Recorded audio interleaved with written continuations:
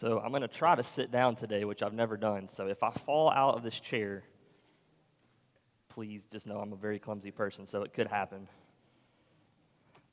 I always wonder how Matt can sit down with all the energy that you have and not fall out, because we'll see how this goes. But I just feel like Christmas time, just a little chat, it's better to sit down. I don't know. Maybe not.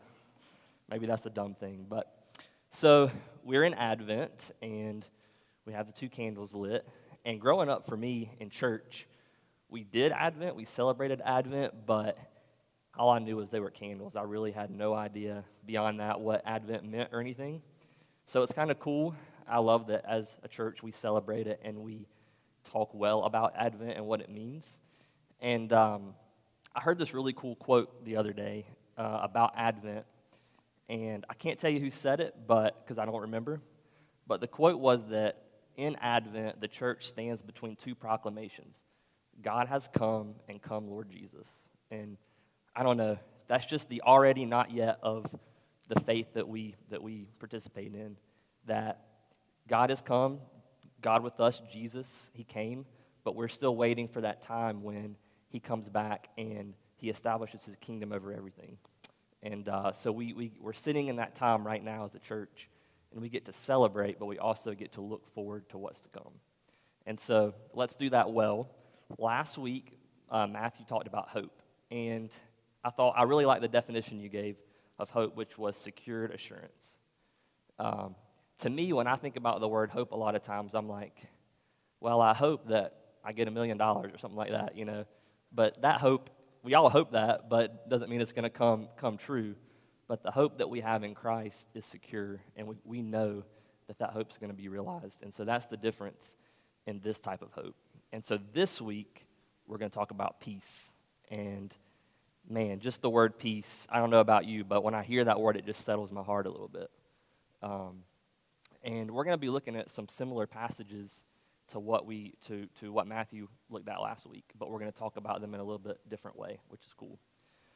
So first, and there's a lot of scripture today, so if you want to turn with me, you can, but Michael's going to have everything on the screen for us, so don't feel pressured to turn everywhere that I turn today. But we're going to first start in Isaiah, which we know we hear passages in Isaiah a lot during Christmas time. And Matthew read this passage last week, but we're going to be a look at Isaiah 9, starting in verse 6. And it says, "For unto us a child is born, to us a son is given, and the government shall be upon his shoulders, and his name shall be called Wonderful Counselor, Mighty God, Everlasting Father, Prince of Peace. And of the increase of his government and of peace there will be no end, on the throne of David and over his kingdom, to establish it and uphold it with justice and with righteousness, from this time forth and forevermore. The zeal of the Lord of hosts will do this." So this Messiah, Isaiah is prophesying about this Messiah that is to come. And one of the names that Isaiah gives is Prince of Peace. Jesus is the Prince of Peace. And we're going to turn over to Luke chapter 2, and we're going to see this prophecy fulfilled. And Matthew last week, he read in Luke chapter 1, a little bit before this, about the angel coming to Mary, and about Elizabeth, who she became pregnant in her old age, and Mary, she became pregnant as a virgin. Just miracles happening, things that no one ever thought could happen. So we're going to continue. We're going to look starting in verse 1 of Luke 2. And I know a lot of us have heard this passage a lot. Every year at Christmas we hear it. But I just want to encourage you, and I'm telling this to myself as well, that let's try to not lose our excitement over this. This is the greatest story ever told.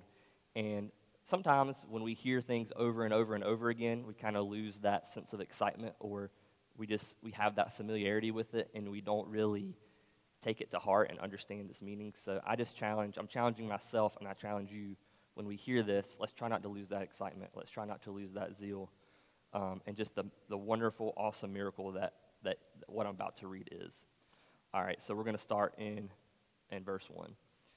"In those days, a decree went out from Caesar Augustus that all the world should be registered. This was the first registration when Quirinius was governor of Syria. And all went to be registered, each to his own town. And Joseph also went up from Galilee, from the town of Nazareth to Judea, to the city of David, which is called Bethlehem, because he was of the house and lineage of David, to be registered with Mary, his betrothed, who was with child. And while they were there, the time came for her to give birth. And she gave birth to her firstborn son, and wrapped him in swaddling cloths, and laid him in a manger, because there was no place for them in the inn. I'll just stop for a second. I heard somebody say one time that we must know that Luke, being a man, wrote this because he says the time came for her to give birth, and then she gave birth, and then he just moved on. I've never gave birth before. My wife's pregnant, so I'm going to be going through that with her at some point, but I'm so glad I don't have to do it. But I heard somebody say that it's clear a man wrote this, because if a woman had written this, there would be a lot more in there between those two sentences. All right, back to verse 8. And in the same region there were shepherds out in the field, keeping watch over their flock by night. And an angel of the Lord appeared to them, and the glory of the Lord shone around them, and they were filled with great fear. And the angel said to them, "Fear not, for behold, I bring to you good news of great joy that will be for all the people. For unto you is born this day in the city of David a Savior, who is Christ the Lord. And this will be a sign for you. You will find a baby wrapped in swaddling cloths and lying in a manger." And suddenly there was with the angel a multitude of the heavenly host praising God and saying, "Glory to God in the highest, and on earth peace among those with whom he's pleased." So we're gonna focus on verse 14 today. This is kind of the angel's chorus. They're saying, "Glory to God in the highest, and on earth peace among those with whom he is pleased." So because of the birth of Jesus, peace has come. And so this says peace among those with whom he is pleased. So what does it mean for God to be pleased with us? That's the question, because we see that peace comes to those with whom God is pleased. Well, we can look at Romans chapter 15, verse 13, and it'll be up on the screen. You don't have to turn there. It says, "May the God of hope fill you with all joy and peace in believing, so that by the power of the Holy Spirit you may abound in hope." May the God of hope fill you with all joy and peace in believing. So it's in believing that we find this peace. It's in believing that God has favor on us. And so that faith and that believing is what brings us peace. There's no peace without faith in Christ. We cannot get peace. We cannot get peace by doing anything, by works, or by earning. We can only find true peace in faith and believing in Christ. And so you might ask, what kind of peace does faith in Christ bring? I mean, we know that Jesus came, but we know that there's not world peace, that's for sure. We live in a time where throughout the years, there's been wars, fighting. We live in a time of conflict right now. Even though our country might not be in a war, we see fighting all over the place. But the peace that Christ brings, I think there's three types that we can see today. And the first type of peace that we're going to talk about is peace with God. That's sort of a weird phrase. If you haven't heard it before, peace with God, what does that mean? Well, the Bible teaches us that we are enemies of God because of our sin. And that's a pretty scary thought. If you've ever read the Old Testament, you've seen what happens to the enemies of God throughout the Old Testament. They usually get destroyed, and it's not pretty. But see, God created the first man and woman, Adam and Eve, in the Garden of Eden, and he created them perfect, and he created this perfect place for them, and he gave them one rule. He said, "Don't eat of this one tree, don't eat this one fruit." And they chose to rebel. They chose to eat that fruit, even though God said, "You have everything you need. This is the one thing I'm asking you not to do." And they ate that fruit, and because of that, sin entered the world, and we all have to deal with the consequences of that every single day. We have to deal with pain. We have to deal with suffering. We have to deal with temptations and trials. Because sin entered the world, it created this barrier between us and God. It created this because God is holy and perfect and just, and we are not because of sin. And so it creates this barrier between us and God, and it creates this conflict. And there is no peace with God when that barrier has not been dealt with. And so because of Adam and Eve, we have this barrier because of our sin. And you may have heard this verse, but Romans 6:23, it says the wages of sin is death. what we deserve. Wages are what we earn, what we deserve. Because of our sin, we deserve death. We do. And the barrier just creates this conflict. It creates this conflict between us and a holy, perfect God.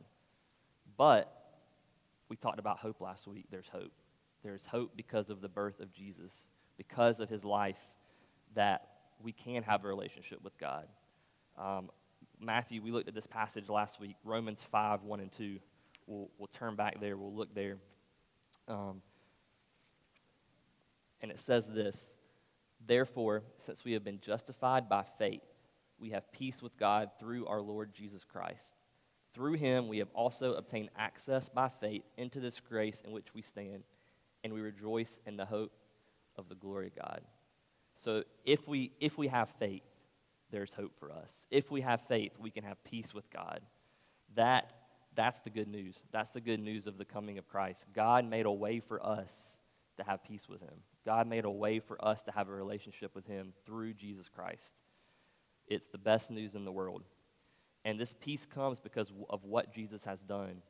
He was born of a virgin. That's what we read about at Christmas time. Jesus came to earth. He was born of a virgin. He lived a sinless, perfect life, the life that we cannot live. He faced all the temptations that we face. Jesus was fully human. He was also fully God. He was fully man and fully God. He faced the same temptations that we face, but he overcame those. And then he died on the cross. He died the death that we deserve.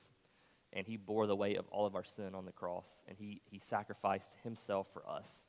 And then he defeated death. He rose from the grave, defeated death once and for all, making a way for us to overcome that barrier of sin and have access to God. It's the gospel. It's the best news we could ever hear. That all we have to do is have faith in the saving work of Christ, and we can have peace with God. Man, I'm so thankful that God has provided a way for us to be reconciled to himself. Man, it is amazing. And here's the thing. When we put our faith in Christ, when God looks on us, he doesn't see all the filth and dirt of our sin. When we put our faith in Christ, when God looks on us, he sees the righteousness of Jesus. And that is nothing that we could have done for ourselves. It is only through the blood of Jesus Christ that we can have that relationship. Man, without this, without peace with God, there is no other peace that we can have. Our lives will be utter chaos without this peace with God. Man, if we have peace with God, we can have another kind of peace, and that's the second kind of peace, which is peace with ourselves. But without peace with God, this peace with ourselves is never, ever going to be obtainable. We can strive for it, we can try for it, but we're never, ever, ever, ever going to obtain it. But when we have peace with God, we can realize peace within ourselves. We're going to look at a story in Luke chapter 8, if you want to turn there. And you may have heard this story. It's a very, very familiar story, and a lot of times it's sometimes the stories in the Bible, we hear them, and we've heard them so much they can almost become like cliche or something like that. But I just challenge you not to let that be the case here. In Luke 8, we're going to start in verse 22. It says, "One day he got into a boat, he being Jesus, with his disciples, and he said to them, 'Let us go across to the other side of the lake.' So they set out, and as they sailed, he fell asleep. And a windstorm came down on the lake, and they were filling with water and were in danger. And they went in and woke him, saying, 'Master, Master, we are perishing.' And he awoke, and he rebuked the wind and the raging waves, and they ceased, and there was calm. And he said to them, 'Where is your faith?' And they were afraid, and they marveled, saying to one another, 'Who then is this that he commands even winds and water, and they obey him?'" See, the disciples were with Jesus, and they were in this boat, and Jesus goes to take a nap, big storm comes, and they just start freaking out. How many times is that in our lives do we do that? We know Jesus, we understand Jesus, what he has done for us, but when we get in these times of turmoil in our lives, we just freak out. The disciples, they were panicking. They said, "Master, Master, we are perishing." They thought they were dying. But they woke Jesus, and he rebuked the wind and the waves, and there was calm. Man, kind of see towards the end of this that they were a little bit just couldn't believe what had just happened, and they were even a little bit afraid. because they had seen Jesus perform miracles. They had seen him heal people at this point. They had seen him cast out demons. But there were a lot of people in this day and age who were, who could do magic tricks, or, they were sorcerers. They kind of manipulated people to believe, to think that they were healing people. They had seen some of that before, but when someone could control nature, like weather, that's a whole nother level of miracle right there. And so the disciples were like, what is going on right now? Like, okay, we've seen you heal people. That's awesome. We've seen you rebuke demons. That's cool, but like, who is this that even the wind and waves obey this person? And really, that's the main point of this passage, is that Jesus is sovereign over everything. He is in control of everything. And when we trust that, and we really and truly believe that in our lives, we can have peace with ourselves and with God. This is sort of you might think I'm weird for this, but there was a time in my life where I was having a lot of nightmares. I would wake up in the middle of the night. This was before I was married to Lexi, and I would just be like, I don't know, I would just dream crazy stuff. I told Lexi I had a nightmare the other night. This was a kind of a scary one, where I was going down this slide, and there were all these different chutes that it separated into 10 different chutes, and I went into one of them, and it was a really narrow tube, and there was laundry on both sides of it. So I couldn't get out, and then laundry was coming behind me, and I was just completely freaking out, and I woke up I thought I was suffocating. So that's an example of a nightmare. But I used to have a lot of really crazy nightmares, and I just started doing this thing, and this sounds crazy, but I just started doing this thing where I would wake up from the nightmare, and I would just out loud say Jesus. I just say the name of Jesus, and I just felt this overwhelming calm and peace. Just the name of Jesus brings peace. And man, it is amazing when we can experience that in our lives. We know that he's in control. We know that he's sovereign. Even the weather obeys him. When we fully trust his sovereignty, when we fully trust that Jesus has what's best for us and that he's in control, we can have internal peace. We don't have to, the striving can cease. We don't have to keep searching for the next thing to bring us contentment. We know that only in Christ and in our dependency and trust in him can we have peace, can we have true internal peace. And you've heard this before, but it's a peace that passes all understanding. Sometimes we cannot even explain it, but we know that because God's in control, we have peace in our life. We talked about the definition of hope that Matthew gave last week, and I was trying to think of what could be a good definition of peace, just something to kind of take with us. And what I came up with is that peace is the calm assurance of God's sovereignty. Peace is the calm assurance of God's sovereignty. When we know that God is in control, we have peace. We have this calm assurance in our life. We're going to look at John 14:27. It'll be up on the screen here. And it said, this is Jesus talking, and he says, "Peace I leave with you, my peace I give to you. Not as the world gives do I give to you. Let not your hearts be troubled, neither let them be afraid." Jesus left us with his peace, and he gave us the Holy Spirit. The Bible talks about when Jesus, he was here on earth, and he lived a perfect life, and he died, and he rose from the dead, and then he ascended to heaven, but he left us with the Holy Spirit. The Holy Spirit is our guarantee. It's a down payment that we see in the Bible that says we have the Holy Spirit as a down payment, as a guarantee, as a promise that Jesus is going to return. And so we have peace knowing that God is with us every single day when we have faith in him. We have the Holy Spirit. So anxiety and stress, we all face times of anxiety and stress, but when we have peace with God, those times are a little bit easier. See, Jesus can silence our fears. He can silence our doubts because we know he's in control. We can stop searching for contentment in other places.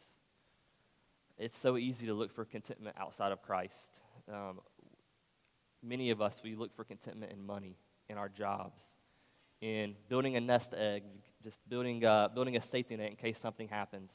But then inevitably something will happen and that money doesn't cover it, or even though we thought that money could fix the problem, it doesn't.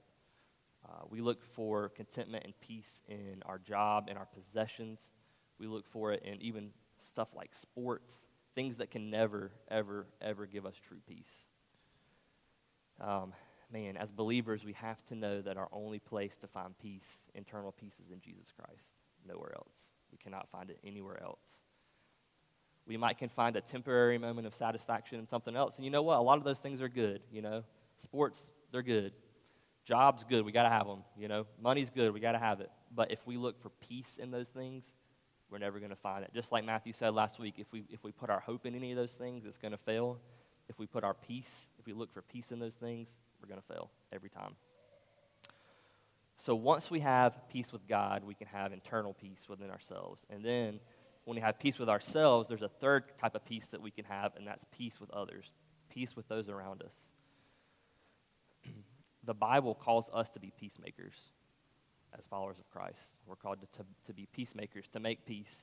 And man, that is hard in this day and age. It really, really is. We live in a time of just political chaos, a lot of fighting, arguing. Even in the church, there's a lot of fighting and arguing. And it's hard to be a peacemaker. There's so much division.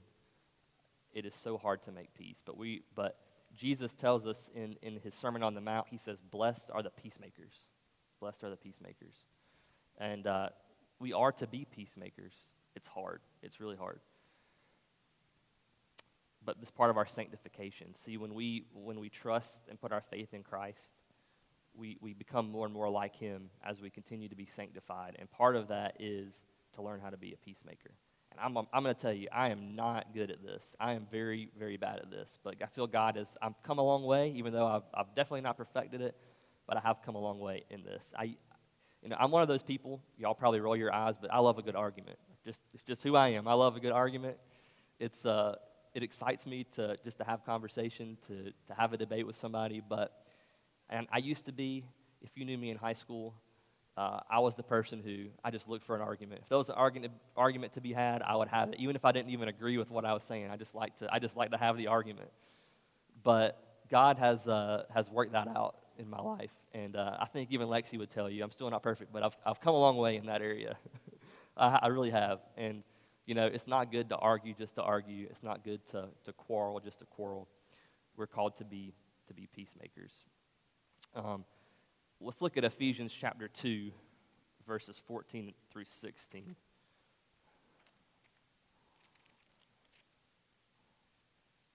So this is Paul, and Paul is talking to Gentiles. Paul's a Jew, and he's talking to Gentiles here, and this is what he says. He says, "For he himself," talking about Jesus, "is our peace, who has made us both one and has broken down in his flesh the dividing wall of hostility, by abolishing the law of commandments expressed in ordinances, that he might create in himself one new man in place of the two, so making peace, and might reconcile us both to God in one body through the cross, thereby killing the hostility." So, man, this is Paul talking to the Gentiles. The Jews and the Gentiles, traditionally, they hated each other. The Jews were a separated people, and they thought the Gentiles were dirty, and we see all throughout the Old Testament, all these laws separating Jews from Gentiles, and Jews would not even be in the presence of Gentiles. But here Paul is saying, listen, because of what Jesus has done, all can have access to God, and it brings us all together. Jesus is that uniting force that can bring us together. And let me tell you something. If Jesus can bring together Jews and Gentiles, he can bring us together with those people that we feel like we're in conflict with, I promise. He can bring us together with our family. He can bring us together with fellow believers. He can bring us together with people that we never, ever thought we could find reconciliation with. But as a believer, it is our job to seek peace with people. It doesn't mean we're compromising truth. We'll never, ever compromise truth for the sake of peace. But what it does mean is that sometimes we have to do what the Bible says, which is to take up our cross and follow Christ and to sacrifice something in ourselves to make peace with someone else.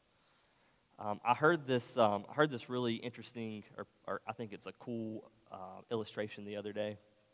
And, so I'm sure you've been in this situation if you drive, but you're on the road and it's dark and another person has their bright lights on and they're coming straight towards you.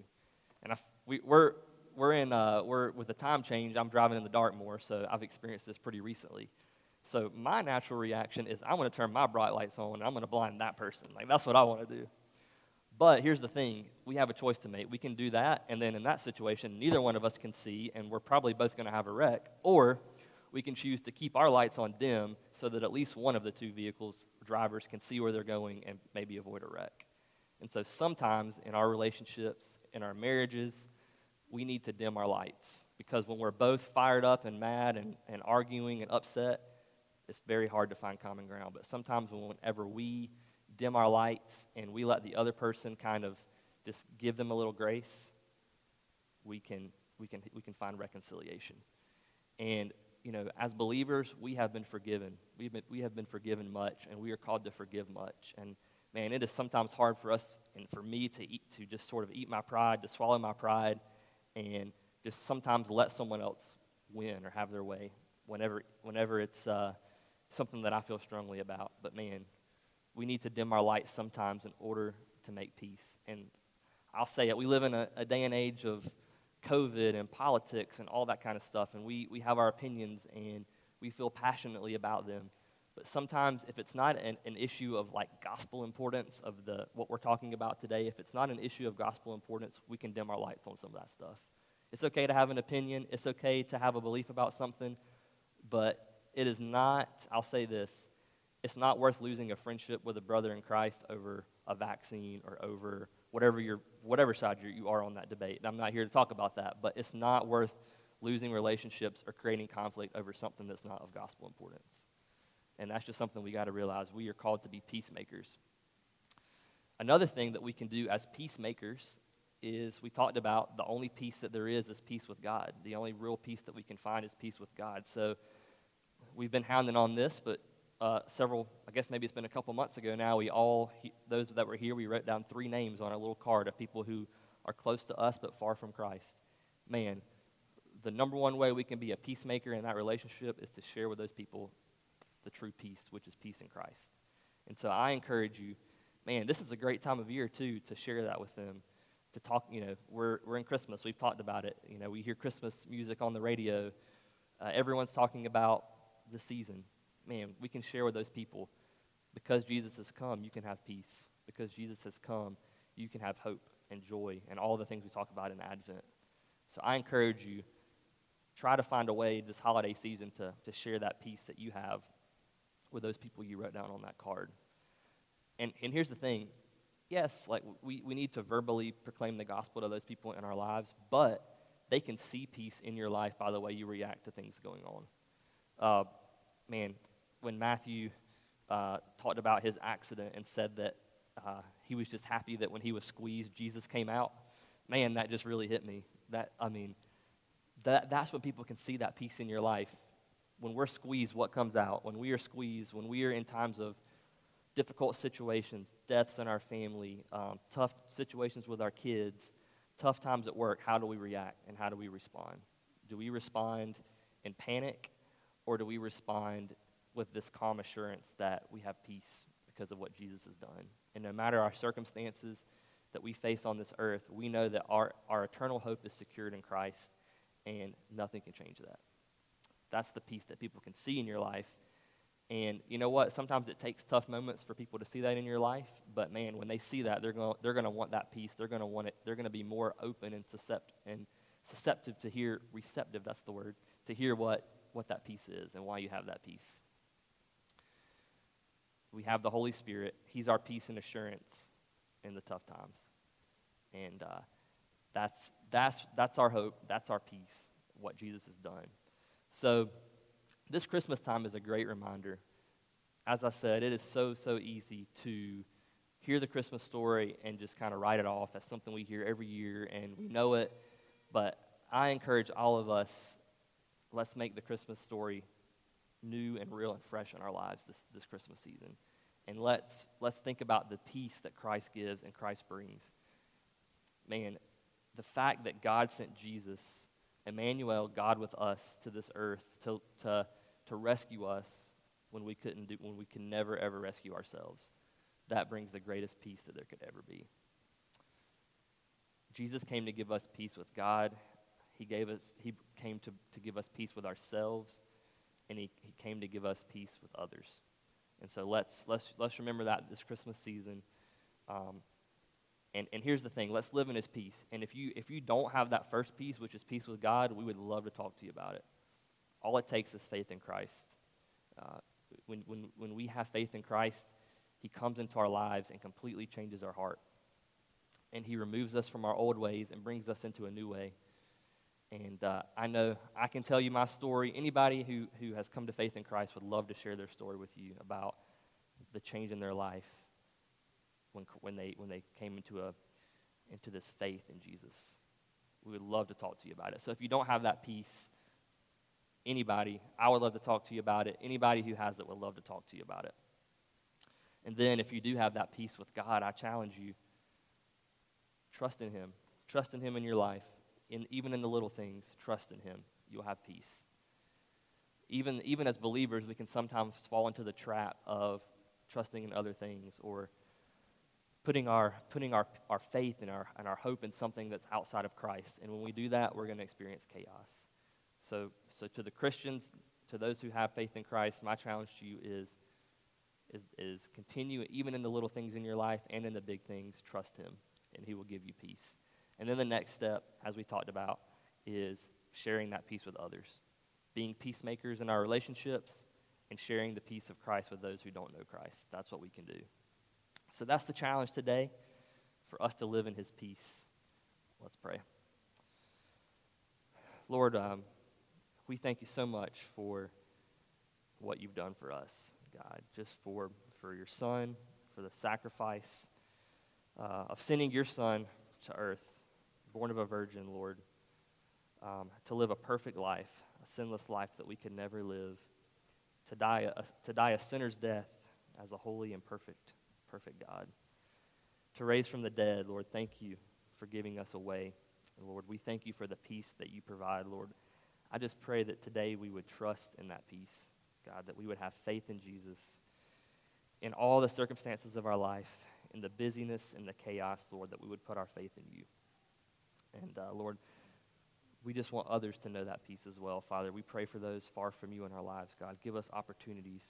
Lord, we pray that they would see Your peace in us and our interactions, Father. And we just thank You so much. Help us to live in Your peace. In Christ's name I pray.